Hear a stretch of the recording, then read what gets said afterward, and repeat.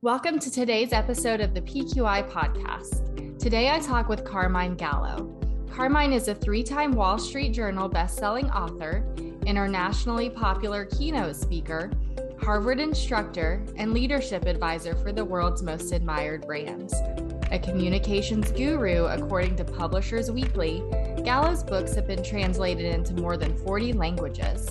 He is one of the most influential voices in communication, business, and leadership, and has been featured in the New York Times, the Wall Street Journal, and USA Today, as well as MSNBC, CNBC, CNN, and ABC's 2020. Gallo has built a reputation for transforming leaders into powerful storytellers and communicators at the world's largest and most admired brands.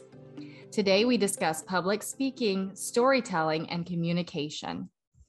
All right. Well, thank you so much, Carmine, for joining me today. We really appreciate it here at Encoda. So to start, will you please introduce yourself and tell our listeners about your background?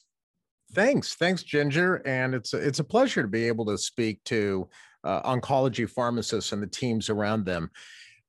My background started in journalism. I was a working television anchor journalist for about 15 years of my career.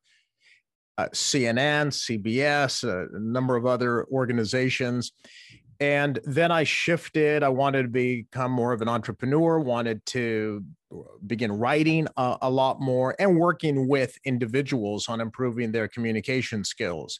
So I made the transition from full-time on-air journalism to writing books and also building my own business, where now I work with executives and entrepreneurs from a wide range of industries, especially healthcare. But I work with them on public speaking, communication, presentation skills. And I've been doing that along with my wife for about 15 years. So the theme I think that connects my entire background is I love storytelling and storytelling in business and what it means to be a great storyteller. My books have included books that are just focused on Steve Jobs. That was one of my first best-selling books on communication skills because Steve Jobs gave these incredible presentations. And then I started taking a deeper dive into storytelling in business and other types of communication challenges that, frankly, we all have, but especially in healthcare. Okay. So I'm currently reading the book 5 Stars. It takes me, Kevin, our editor who's listening, know it takes me a while to get through anything because I have an almost 2-year-old. So it's just a slow process, but it is great so far. And can you tell us a little more about that book? And I know you've talked about one, but any others and how they might be applied to us as healthcare providers? Yeah, my most current book is the one you're reading, and that's called 5 Stars, Communication Techniques that take people from being really good or average in what they do to that next level. Because I have found that in almost every industry, those people who stand out, especially in leadership, tend to be better speakers, communicators. It's a skill that you can work on. Like any skill, public speaking can be honed and sharpened and practiced. You can work on it and improve. And so that was the motivation behind writing 5 Stars. But for many other people, I would suggest another book that I wrote before 5 Stars. 5 Stars is advanced, which is fine if you're into that. It's an advanced public speaking communication book. It gets into metaphorical language and analogies and a much deeper dive into storytelling. But if you're just uncomfortable with speaking in front of a group and you want to learn some of the basics, I would focus on a previous book, which was called Talk Like TED. Oh, yeah. Talk Like TED continues to be a best-selling book in the category of public speaking. And it's based on the TED conference, but it's not how to get on a TED stage. I interviewed over many years a lot of the great TED speakers of our time, people whose videos went viral. And so my book is all about how to present in a style, not exactly like TED all the time, because obviously many of us speak on more technical topics. So you can't just have pictures like TED wants. But what can we learn from some of the great speakers on how to engage an audience, how to simplify complexity, how to tell stories that are interesting and intriguing and educational? And that's what we can learn from the TED conference and the people who have spoken at TED, and how the TED organizers have worked with those people to turn them into good speakers. Okay, that's great. So I may need to backtrack because I definitely could use that too. So I think they complement each other very well. Talk Like TED's a little more basic, but thorough.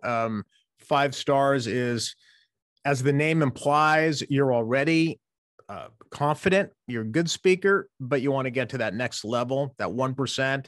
And that's hard. That takes a lot of work. It takes creativity and work and practice and some advanced public speaking techniques, but they're a good combination. very good to know. So I do want to come back to some of the public speaking in just a minute. But in the book that I'm reading right now, you do talk about Aristotle and his belief in human connection.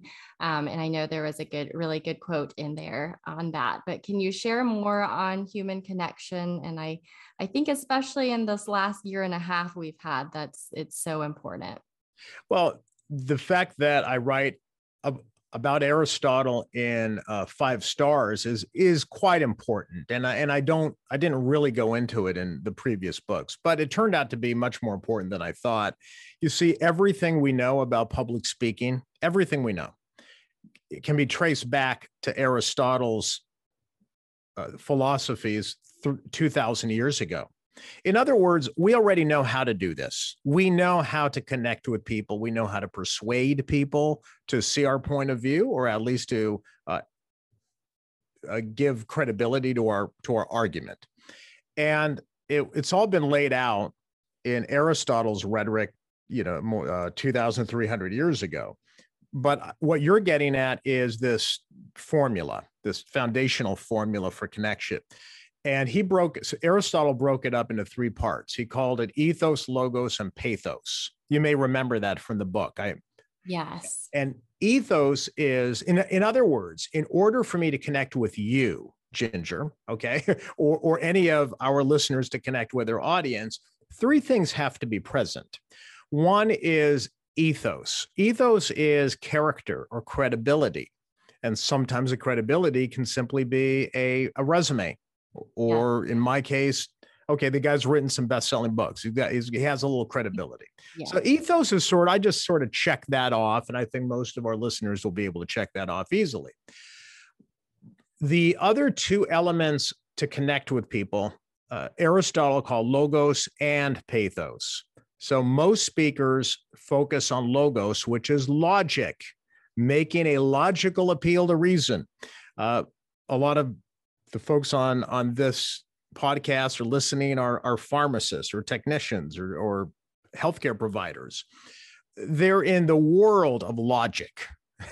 Here's the data. Here's the data that backs the argument. Okay, so you need that. But Aristotle believed that in order to influence people to take action on your ideas or to accept your ideas, there has to be pathos, which is emotion.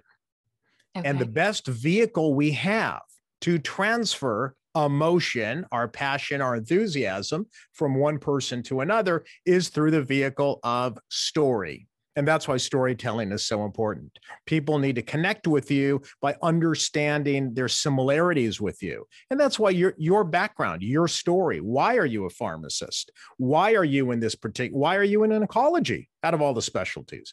Sometimes those simple stories connect us to one another. And yet when we're giving a presentation to a group, we think it's all about the PowerPoint and the slides and the data, which is important, but we forget the way to connect with each other through emotion and transferring our enthusiasm from one person to another.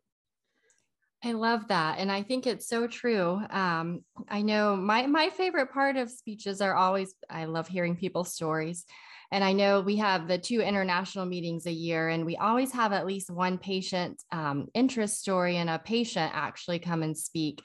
And I feel like those are always the most impactful. Like, I may not remember the continuing education or the clinical topic that was presented, but those patient stories are always just so impactful, and I feel like make a difference. Oh my gosh, I'm glad you brought up the patient stories. I recall, I'm not sure if I wrote about it in 5 stars, could have been an earlier book, but there was, I had met a healthcare leader, a CEO of a hospital system, who the hospital was not doing well in terms of, you would know this better than I do, but I guess all the hospitals are, ranked in terms of patient satisfaction and all that.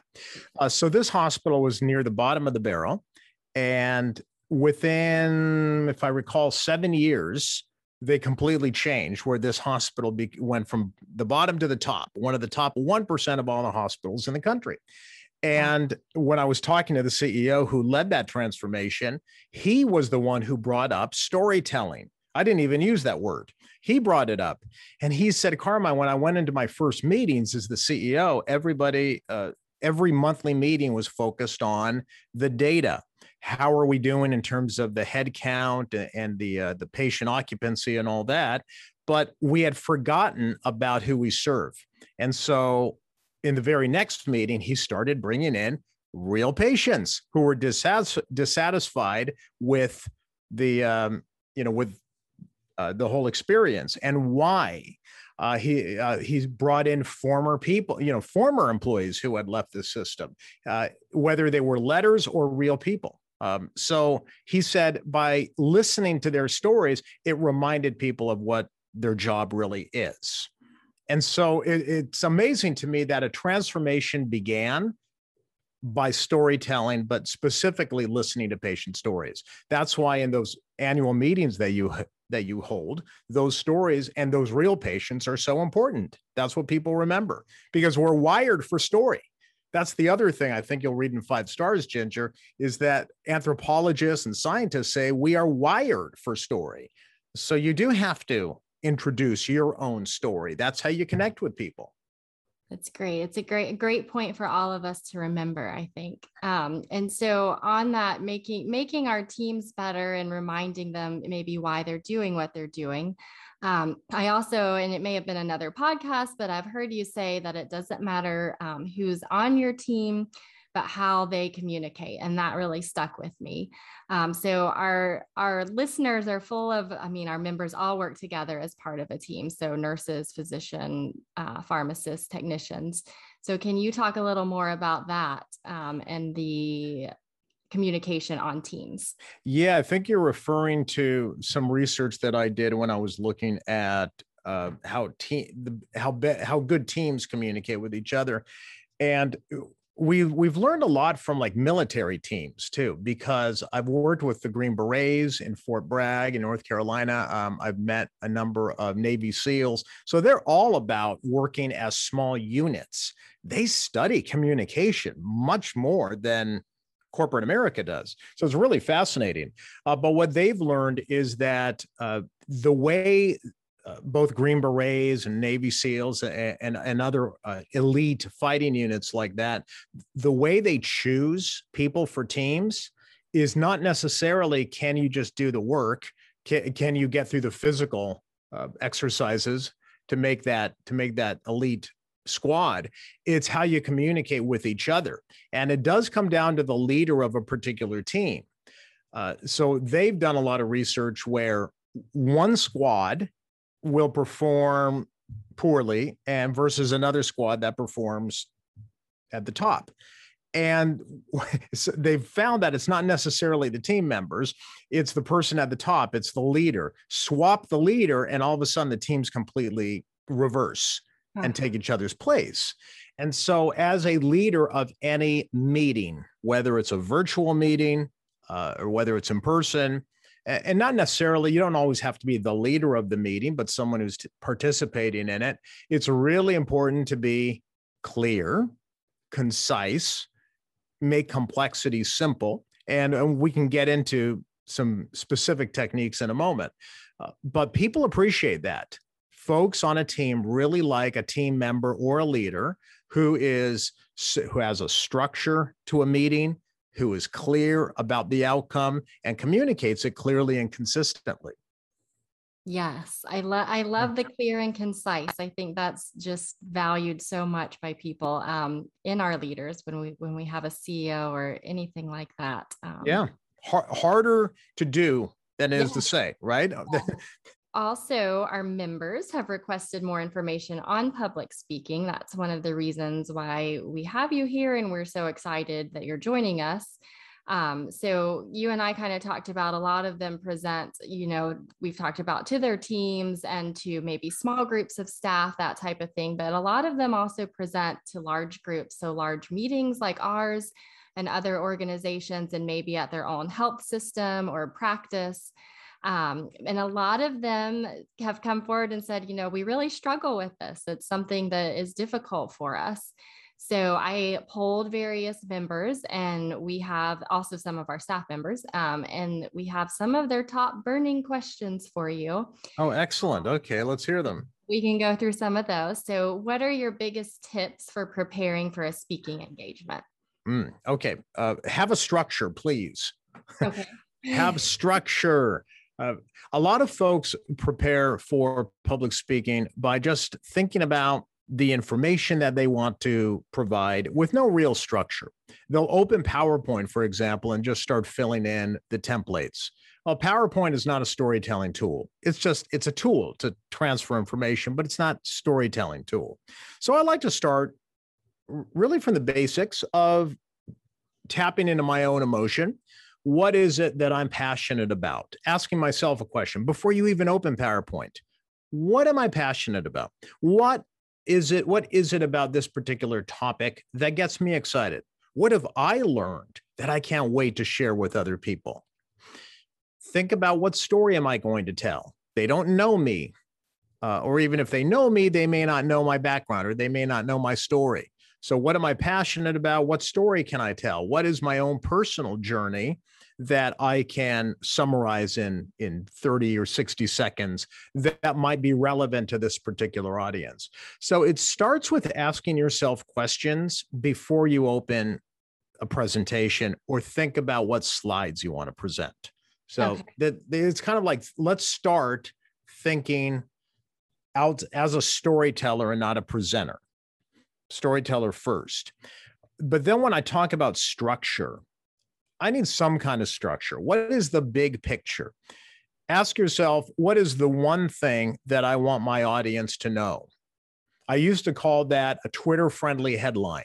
If you had 140 characters on Twitter to get your point across, what would it be? It's a good exercise. It's really hard to do. It is, actually, yes. But in one sentence, what is it? What is the whole purpose of this particular presentation? What am I, as the audience member, going to take away from it?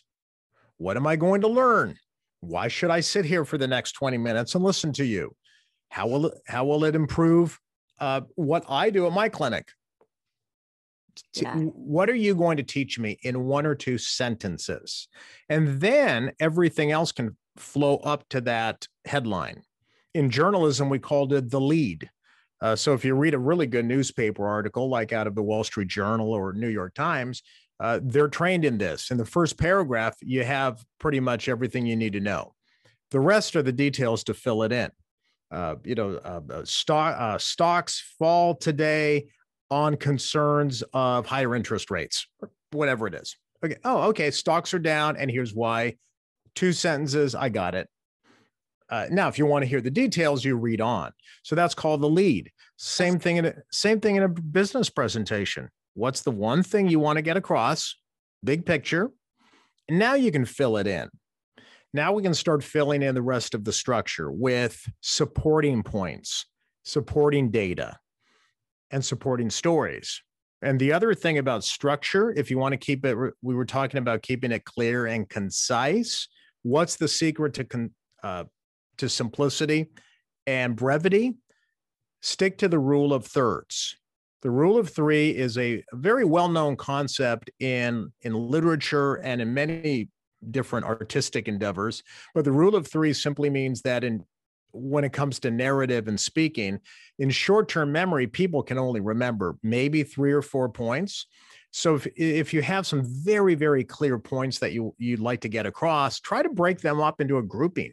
Okay, so here are 3 things to know about my particular topic, and could be whether it's continuing education, or here's the best way we know how to do something.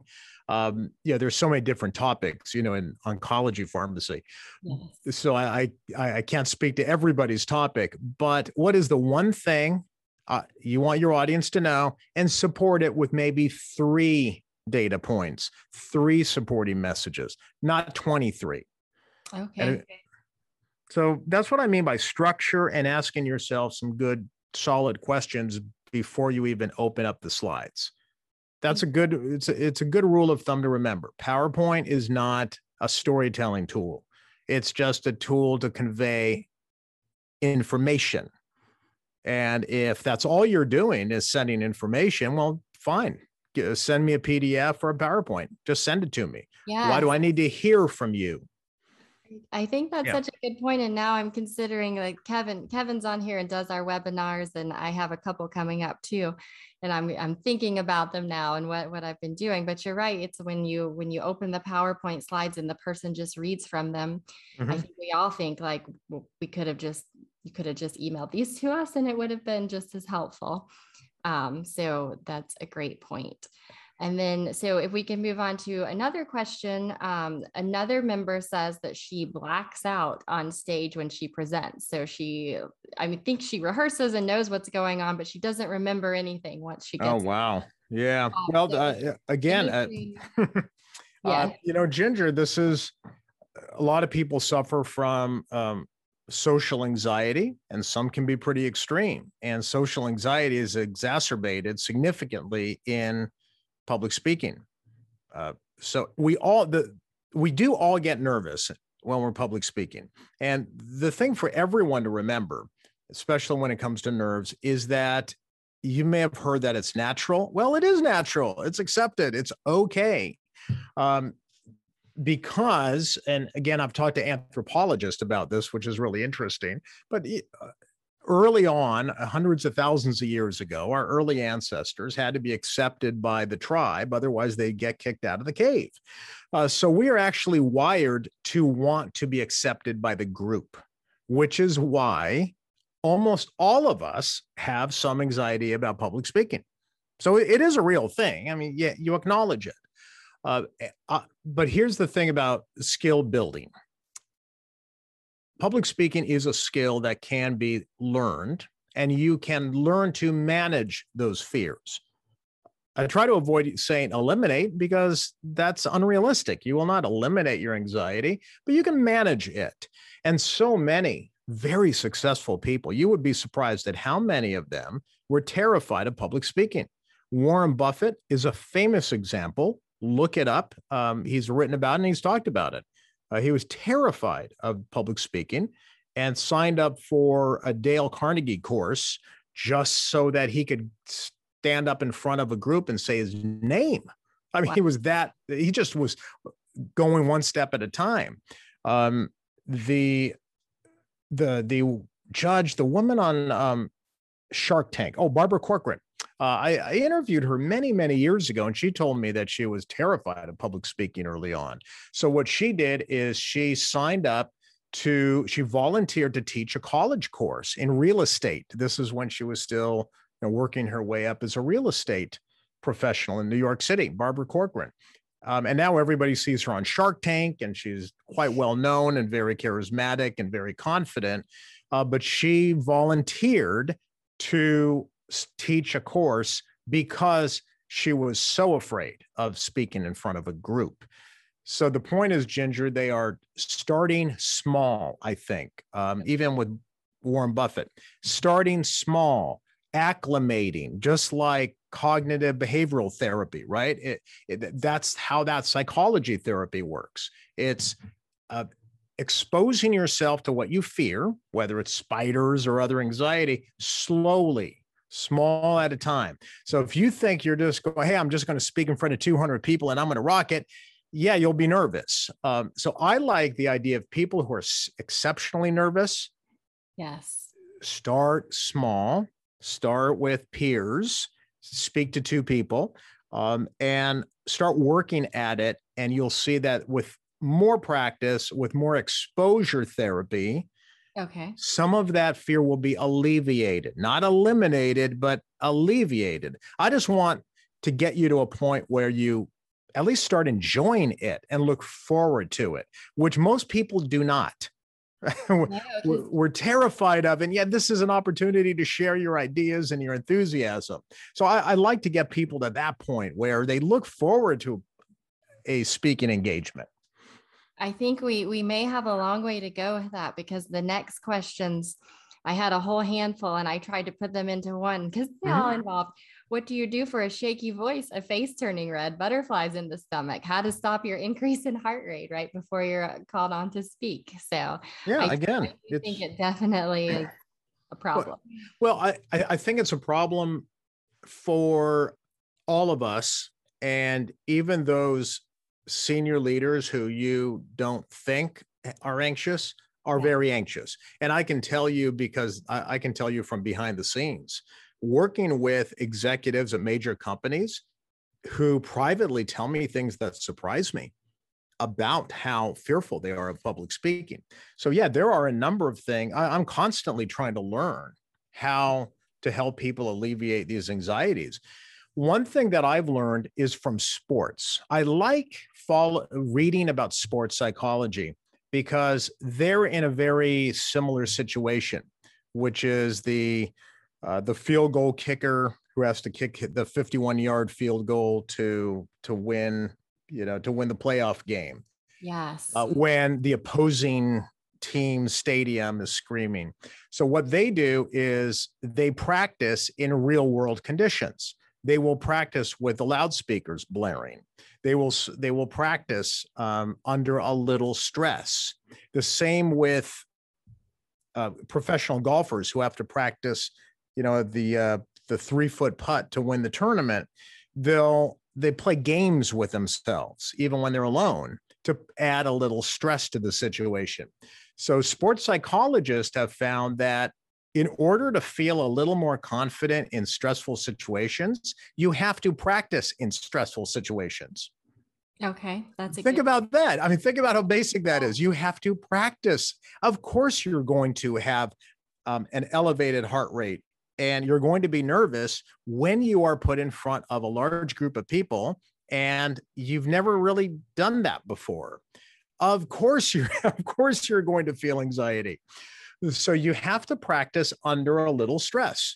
And a little stress can be in front of somebody else, in front of a couple of people, or in front of a trusted peer. If it's on Zoom, well, that even becomes easier. Why don't you take the Zoom or open up the link, record yourself? How many people actually do that? Not very many. Record yourself, look into the camera, record it. You got a little stress going on. Now you're on. You can't stop. You have to deliver the entire presentation as you would. Put the stopwatch on and go. Watch the video back. That's uncomfortable. We all hate seeing ourselves on video. Yeah, we do. I do a lot. I know, it's crazy. I do a lot of YouTube interviews, so I've got to watch it back to get the clips. We all hate watching ourselves or listening to ourselves. So that actually adds a little stress. And if you have to do it in front of a peer or a trusted friend, that adds a little stress. But everyone I know, starting with Steve Jobs, who I wrote about, every person who is a really good presenter, who you would say to yourself, oh, that person is charismatic, they're so comfortable and confident, I can guarantee that there's a lot of practice that goes on behind the scenes. And it took that person a while to get to where they are. Okay, that's all good to know, and great tips too. And I think about the football kicker, and I always feel so sorry for that person, especially when they miss it, because I'm like, anyone else can make a mistake and you don't notice quite as much. But that Yep. person, it's always bad. So I know we are coming to the end of our time, but I just want to ask you one more question from a member, and then I have one fun question for you. Sure. But so this one I thought was really good because I think we've all had this experience, but how do you handle an audience who does not participate or interact when the presentation is specifically designed to be engaging? And she said virtually or in person. Yeah, I have that too. I do a lot of virtual presentations now to different companies, and I try to get people to interact, and sometimes they do, and sometimes they're not as interactive. I don't like to blame the audience. Okay, let's start looking at ourselves. What are we doing that is preventing that audience from being more interactive? That's why I like to go back to stories, because when you tell your story and you ask people to share their stories, they like to do that. We like to talk about ourselves and our stories. So sometimes just starting with a storytelling type of activity will open people up. But if you're just, again, well, let's go back to the PowerPoint, right to the data, here's information, and now I want to hear from you. Okay, you haven't connected with me yet. So I like this idea of starting with your own personal story. Form a connection with me, because if I'm not really connected to you, I am reluctant to interact with you. Okay. I just want the info. Yeah. Thank you for the information and goodbye. Yeah. Yep. That is a great tip. I think definitely that is helpful. And then my last question for you. So we ask all of our guests, and I know you are probably doing a little more traveling than the rest of us. But where would you most like to travel and why? I would like to, can I name a place that I've gone to that I'd like to go back to? Absolutely. Okay. The United Arab Emirates. Okay. Yeah. Up until, I'm going to say 5 years ago, the UAE to me was just a tiny little dot on a map, and I didn't know anything about it. And then I was invited to a book convention in Dubai. Yeah. And then a few years later, I worked with some of the royal family in Abu Dhabi. And everything you've heard about Dubai and Abu Dhabi, I mean, it's very true. I mean, the whole culture, the fact that it goes back only about 50 years. And in 50 years, they went from being a nomadic country to being who they are today. It's an extraordinary history. It's much more diverse than you would ever think. They're very open and tolerant. I mean, it's an amazing experience to be there. Awesome. And I love it from the point of view of storytelling. Because it's in the Arab culture that storytelling kind of started, with the Arabian Nights and all that. And they know that. They love sitting around telling stories and poetry. You'll go out to poetry readings. Coming from California, it is the most different, exotic country, and it breaks stereotypes, and it's just an amazing place. And I haven't been able to travel there. I was supposed to go there last year, and I didn't because of COVID. So yeah, we got to get past this thing so we could all travel again. Yeah. I enjoy visiting new cultures and seeing how storytelling and communication work in those cultures too. I love that. No, that's fantastic. And did you go skiing at the mall? I have to know that. No, I've heard of that. No, there's a lot to do there, but no, I've heard of all these crazy things that they do. If I ever make it, that's on the list. So, well, thank you so much for joining us today. I feel like I could have you on for another hour, and you would be so informative, and we would still have questions for you, but I really appreciate you taking the time. And we will definitely put the link to your website and books in our show notes, and everyone should read Carmine's books. This first one is great so far. I'm going to make it through, and then I'm going to go on to Talk Like Ted. So thank you for joining us. Well, thank you. And I do have a new book coming out next year that I think will be really relevant to your audience. So maybe we can talk next year as well. Oh, that would be great. We would love to have you back. So thank you. Thank you. I hope you enjoyed my conversation with Carmine Gallo. You can find Carmine's books, including Talk Like Ted and 5 Stars, The Communication Secrets to Get From Good to Great, on Amazon. To download this podcast, you can search the PQI Podcast on Spotify and Apple, and remember to subscribe. You can listen on our website at ncoda.org. That's ncoda.org. You can also follow us on Instagram at the PQI Podcast. We would also like to thank Encoda for making this podcast possible, and we hope you join us next week for another edition of the PQI Podcast. Thanks, everybody.